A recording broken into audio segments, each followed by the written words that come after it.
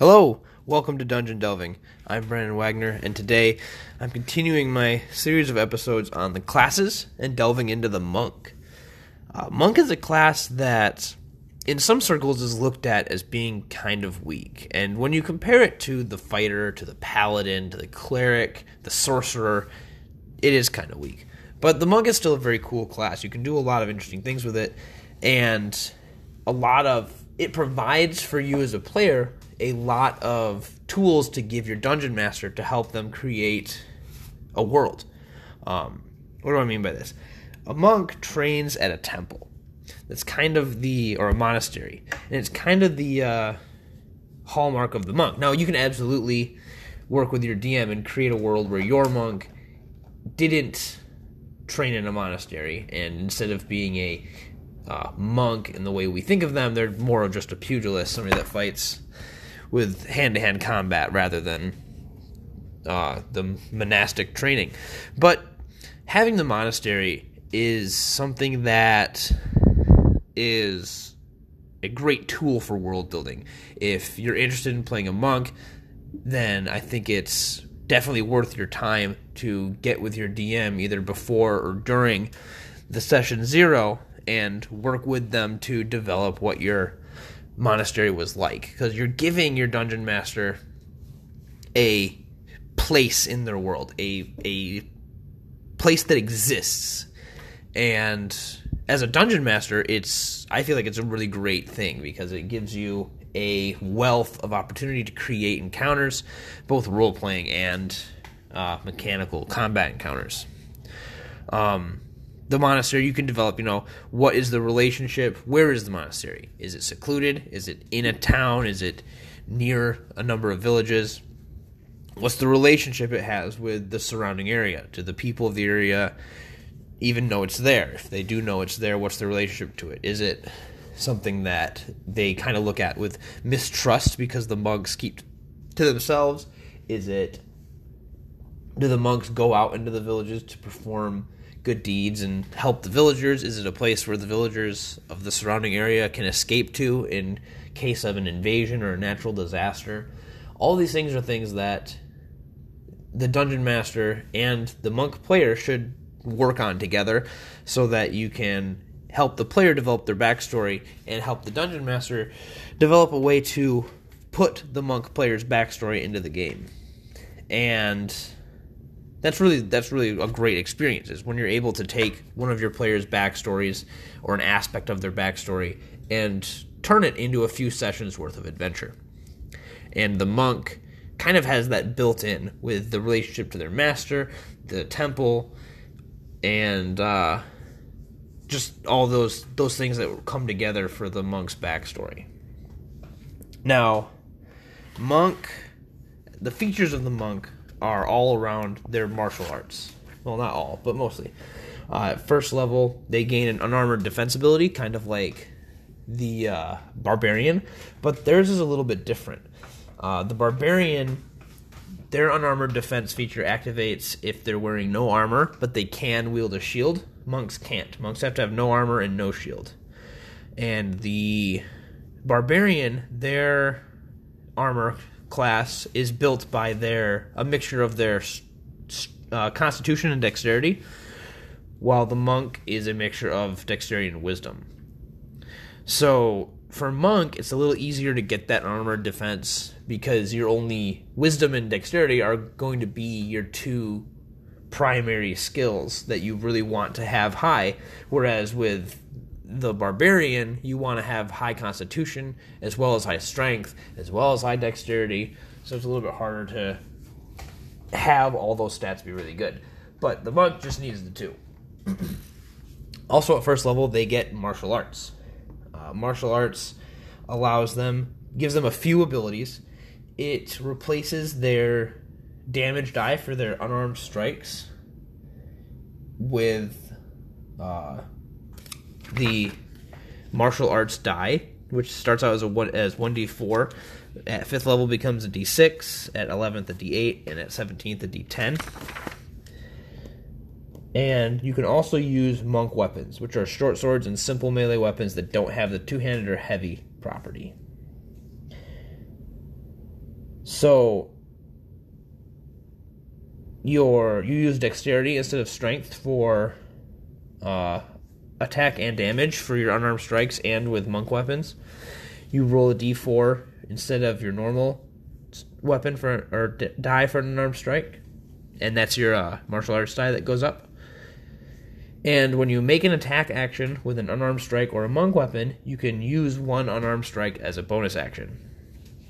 So if you attack with a quarterstaff, you can then make an additional unarmed strike. And then the book talks about changing the weapons to kind of be more themed for the Eastern type weaponry that the monk image comes from. At second level, you get the ability to use ki, and as you level up, you get more uses for your ki points. Does it say how many you get? Yes, you start with 2, and then it goes up every level. So at first level, you don't have any, and then every level after that, you have a number of ki points equal to your monk level.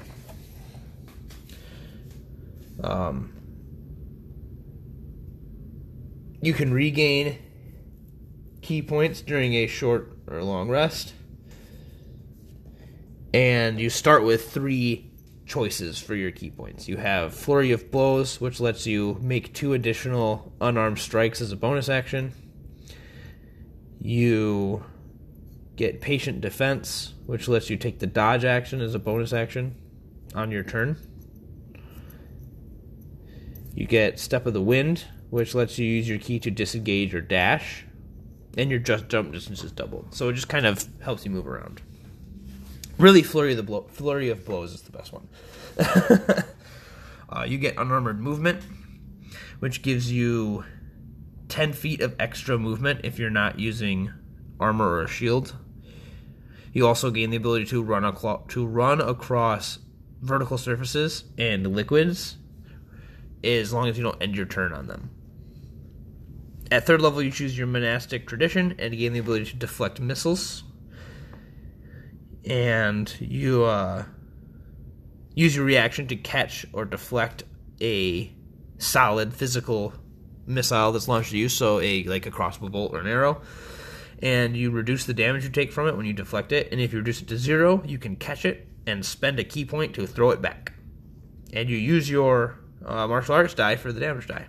And you have proficiency no matter what. Oh no, it counts as a monk weapon, sorry. You don't use your martial arts die. At 4th level, you can reduce falling damage you take. At 5th level, you get an extra attack. So at this point, if you use your Flurry of Blows, you're hitting 4 times at 5th level. You also get Stunning Strike at 5th level, where you can use your ki point to stun an enemy until your next turn. At 6th level, your unarmed strikes count as magical. At 7th level, you gain an evasion ability, which is something that Rogue also gets, where attacks that let you take half damage from a dexterity saving throw if you succeed, and full damage if you fail. Monks take half damage if they fail, and no damage if they succeed. At 7th level, you can use your action to end a charm or frighten effect. At 10th level, you become immune to disease and poison. At 13th level, you understand all languages, all spoken languages. At 14th level, you gain proficiency on all saving throws, and you can spend your ki to re-roll failed saving throws. At 15th level, you get Timeless Body, which is kind of like the ageless ability that druids have, where they age much slower. But the Timeless Body is that you can still die of old age, and you don't need food and water, but you can't be aged magically. At 18th level, you can turn invisible using your ki points. And you can use more ki points to cast Astral Projection, which is pretty cool. And then at 20th level, if you have no ki points when you roll initiative, you gain 4. So a lot of it is just this. The monk is very much themed after the martial artist monks of China and Japan East Asia in general. Mostly China is, I think, what we get in pop culture here in the States. But you could absolutely, I think, reskin some of the monastic traditions to be like a European monk. It wouldn't be as fitting, but you could do it, I guess, if you really want the European monks instead of Eastern. But the monastic traditions really open up the Eastern style of monk. So monk has 6. 3 in the player's handbook, 3 in Xanathar's guide. And the first one we have is the Way of the Open Hand. And this is all about tripping up your opponents. You can impose, when you hit with flurry of blows, you can knock stuff prone, you can push it away from you, and you can stop it from taking reactions. You can heal yourself. Once per long rest, you can heal yourself equal to 3 times your monk level. So that at level, when you get that feature at level 6, it's heal 18 hit points right away. Once per long rest. Pretty good. At 11th level, you get Tranquility, which lets you gain the effect of Sanctuary. And then at 17th level, you get the Quivering Palm. When you hit a creature with an unarmed strike, you can spend 3 key points to start imperceptible vibrations. They are harmless unless you use your action to end them. And if you do so, and the target's on the same plane of existence as you, they make a Constitution saving throw. And if they fail, they go to 0 hit points. And if they succeed, they take 10d10 necrotic damage. You can also end them harmlessly. So this is kind of like that, the Finger of Death or whatever stuff that we see in old kung fu movies. So the open hand monk is very much that. If you watch like old martial arts films from China and Hong Kong, where you have these monks doing all this crazy stuff, this is that monk. This is the Shaolin monk. This is the Crouching Tiger, Hidden Dragon, Ancient Techniques monk. Well, actually, that's probably more the Kensai because they use weapons. But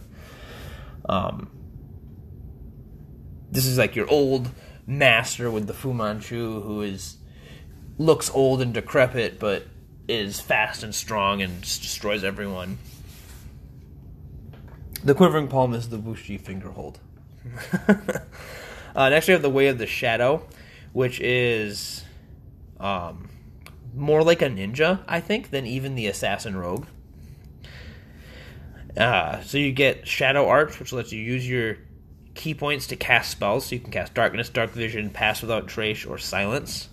And you can cast Minor Illusion without using your key points. You get an ability called Shadow Step, which if you are in dim light or darkness, you can teleport up to 60 feet into dim light or darkness. And you have advantage on the first melee attack you make after doing so on that turn. So if you do that before attacking, you have advantage. Unless you just surprise attack people. This is a really good ability. Now that I think about it more mechanically, if you're playing a campaign where a lot of your adventuring is done in dungeons or in the Underdark, you can basically have advantage all the time because you can be teleporting around and just shadow stepping because there's no limit to your use of it. So you can just use it every round, just shadow step somewhere else on the battlefield and make your character very, very hard to bring down for enemies that don't have spells or ranged attacks. At 11th level, you have the ability to turn invisible if you are in dim light or darkness. And at 17th level, you gain an ability called Opportunist, where whenever a creature is hit by one of your allies, if they're within 5 feet of you, you can use your reaction to hit them as well. So the Shadow Monk is very much the ninja. It's, a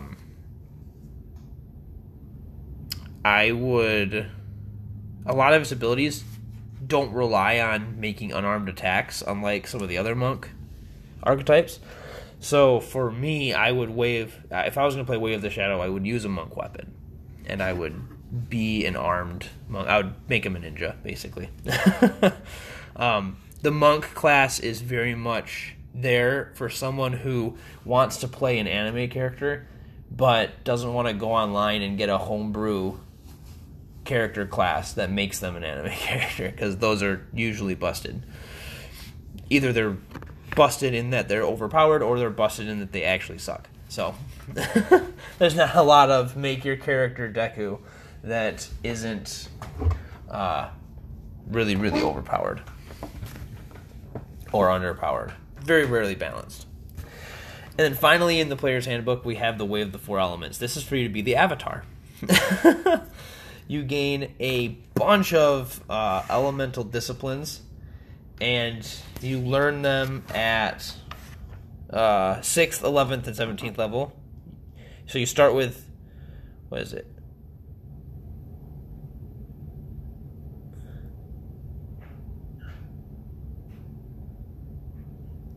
So you pick Elemental Attunement, and then you get one more. So you get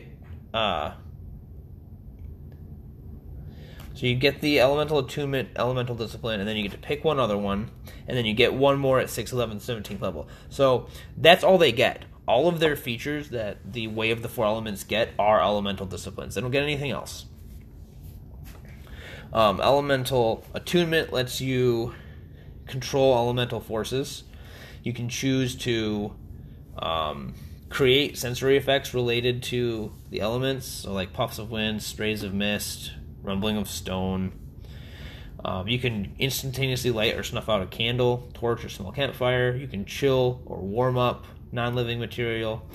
You can cause earth, fire, water, or mist that can fit within a 1-foot cube to shape itself into a form of your design for 1 minute. So it's kind of dumb. And then there's a bunch of other ones. You've got some of them have level requirements. So like you have to be 17th level to get Breath of Winter, which lets you use your key points to cast Cone of Cold.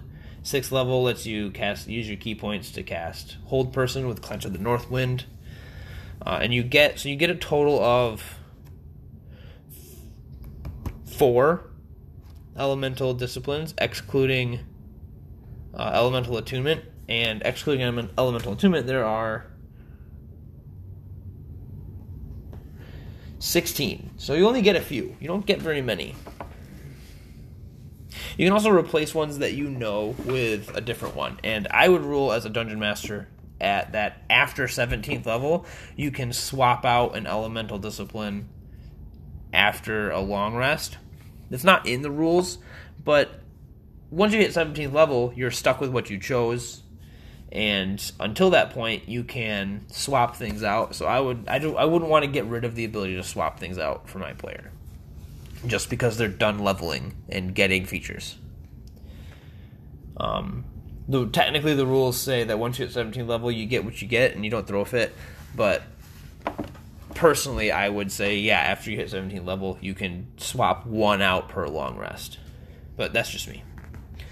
But there's a lot. I don't want to go into the details of every single one because it will take a long time. But there are air, water, earth, and fire themed spells that you learn. So you just become the Avatar. You can use those 4 elements to cast spells. Some of the features don't have spells. Like Shape of the Flowing River, which lets you use 1 key point to change the water to ice within an area, or vice versa. You can raise or lower the ice's elevation, create or fill a trench, erect or flatten a wall, form a pillar. They just can't exceed the volume of the water or ice. So that's not a spell, that's just an ability that you have. You can water bend.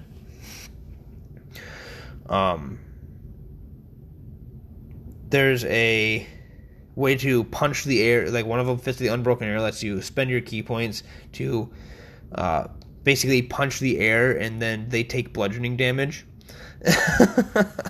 from far away. You can cast Gust of Wind with Rush of the Gale Spirit. You can cast Wall of Fire with River of Hungry Flame. You basically you're just the Avatar. I've said that like 3 times, and that's just the way it is The Way of the Four Elements lets you become the Avatar. It's also kind of, looking at it, I feel like it's kind of weak, but that's just me. So let me go over to Xanathar's Guide, which gives us the Drunken Master, the Kensai, and the Sun Soul. So the Drunken Master is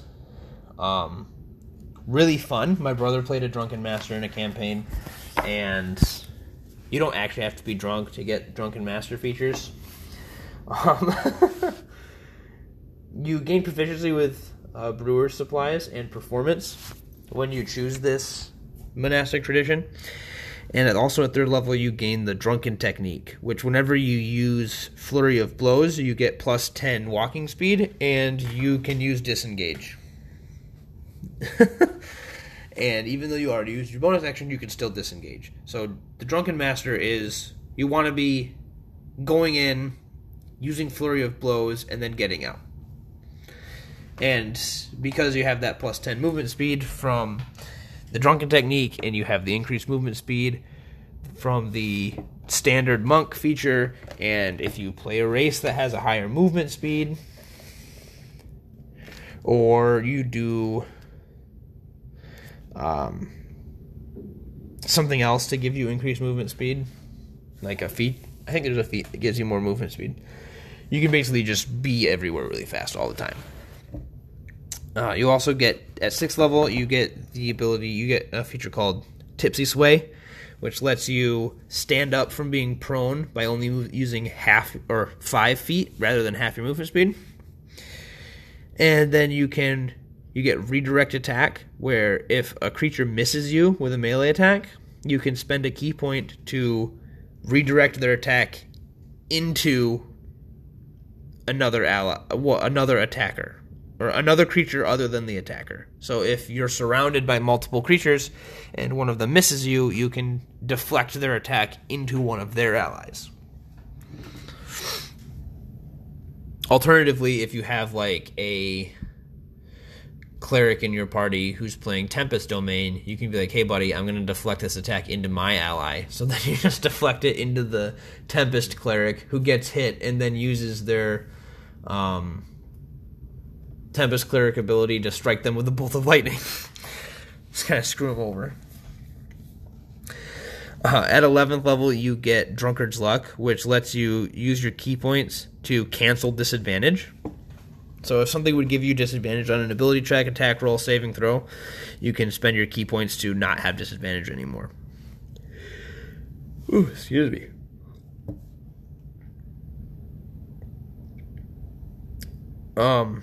At 17th level, you get Intoxicated Frenzy, which is the best ability that the Drunken Master gets. When you use Flurry of Blows, you can destroy groups of enemies. So if you have multiple enemies around you, instead of making 2 additional attacks with Flurry of Blows, you can make up to 5. Assuming each one hits a different enemy. So if you're surrounded by thugs or something, you can just hit them all. It'd be really nice if you could use all of them on one target, but that's not the way. That would be too good. Next we have the Kensai Monk, and these are the monks that are trained with their weapons. So like I mentioned earlier, Crouching Tiger, Hidden Dragon, think that. Think the fight scene where they're fighting in the dojo, in the monastery, and she just uses every damn weapon that she has over the course of that fight. Which the other woman she's fighting just uses, what's the sword called? The Jade Dragon, I think is what it's called. But she just uses that because that sword is amazing and magical. But anyways, so the Kensai can make weapons into Kensai weapons. And they can be any simple or martial weapon that lacks the heavy and special properties. That doesn't make sense. The longbow is a valid choice, I guess. And you gain proficiency with those weapons if you don't already have it. They're monk weapons for you. And most of the features of the Kensai Monk only work with your Kensai weapons. And you can have a certain number of weapons set as Kensei weapons. 2 weapons at 3rd level, 3 at 6th, 4 at 11th, 5 at 17th. And you get a few features right away. You get Agile Parry, which if you make an unarmed strike as part of your attack action, and you're holding a Kensei weapon, you can use it to defend yourself. So you get +2 AC. And that's for if it's a melee weapon. If it's a ranged weapon, you can use your bonus action to make your ranged attacks more deadly, so they take extra damage. And then you gain proficiency with your choice of calligrapher's supplies or painter's supplies. At 6th level, you extend your ki into your Kensei weapon. Your attacks count as magical, and if you hit an enemy with a Kensei weapon, you can spend a ki point to have it deal extra damage equal to your martial arts die. And that's once each turn you can do that. 11th level, you get Sharpen the Blade, which lets you expend your ki points, 3 ki points, to give your Kensei weapon a bonus equal to the number of ki points you spent. Oh, it's up to 3. So basically, you can spend up to 3 ki points to give your weapon plus X until your next turn, where X is the number of ki points you spend. But you can't use it on magic weapons that already have that bonus. And then at 17th level, if you miss with an attack roll using a monk weapon, you can re-roll it once per turn. That's pretty good. So the Kensei monk is that weapon master. It's more like a fighter, I think, than some of the other monastic traditions, but it's not a fighter in that they just kind of hit things and are good with weapons. This is like a master, like one with the blade.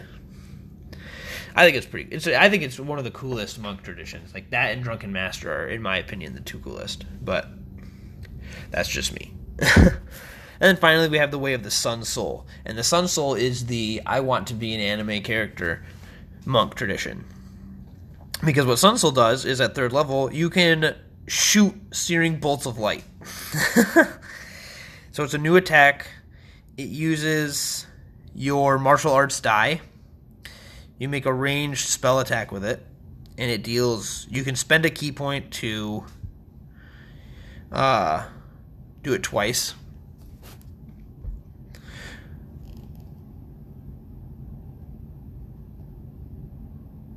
It looks like, yeah, if you only want to do it one time, then you don't have to use any ki. You only have to use ki if you want to use it again as a bonus action. And when you gain extra attack, you can use it for your second attack. So basically you can shoot 3 beams of light using your bonus action and spending a ki point. At 6th level, you can spend 2 ki points to cast Burning Hands. At 11th level, you can shoot an orb of light that blows up. You hurl it at a point within 150 feet, and then it explodes. Everything within 20 feet makes a Constitution saving throw or takes 2d6 radiation damage. And if they're behind total cover that they can't see through, then they don't take any damage. And then you can increase the sphere's damage by spending ki points up to a maximum of 3.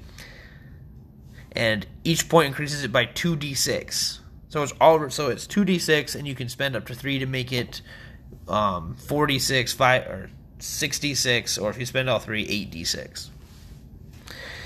And then at 17th level, you can, as a bonus action, you become wreathed in light for a 30-foot radius and dim light for 30 feet more. And if a creature hits you while you have your light shining, you can use your reaction to deal radiant damage to them, 5 plus your wisdom modifier. So you basically become a vessel of light that shoots out searing bolts of light and can glow. So those are the monks' traditions in the first 2 books. Like I said, I've seen a lot of people talking about monk and talking about how it's kind of weak, it's kind of dumb, but I think it's neat. I think that having a developed monastery and a developed master for the monastery and working DM and player together to really develop that monastery and give it a place in the world is something that both DMs and players should be very eager to do, because doing it gives you a wealth of opportunities for role-playing, for side adventures, just stuff to do. And like, you know, your players are adventuring for a while, and then in between adventures, like, you know, all right, I have one adventure that's part of the main story, and then, but I'm not quite ready for the next one yet. You can have a messenger come and deliver a message to the monk in your party that they need to return to the monastery, and you can be like, oh, the monastery's under attack, or the master betrayed the monastery and they need to gather the monks to figure out what to do, or something was stolen from the monastery, and your monk player, who now has this relationship with these other adventurers, brings them along to help. And it's just a phenomenal way to just give yourself a bunch of content. And it's content that has to do with a player's backstory. And in my opinion, as a dungeon master, finding ways to bring your characters' backstories into your game as part of your adventure is a really great experience, because the players love it, the player who's playing that character loves it. It's a phenomenal opportunity to really include your players in your game in more ways than they're playing the game. So Monk just opens the door to that very, very well. One of the best ones. I mean, every class has it. Every class has past relationships and people that taught them, and a backstory that has to do specifically with their class, not just with their race and personality and stuff. But the monk just gives you a few extra tools with theirs, kind of like the warlock. And we'll talk about that a lot when I get to warlock, about patrons. But it's Monk's great. I think Monk's underrated. I think Monk is not a super powerful class, but unless your table is a table where everything needs to be at its most efficient because the DM is trying to actively kill you, Monk has a place. That's all I've got for this week. Next week we'll delve into the Paladin. And yeah, that's where we're at for Monk. And keep on delving. We'll see you next week.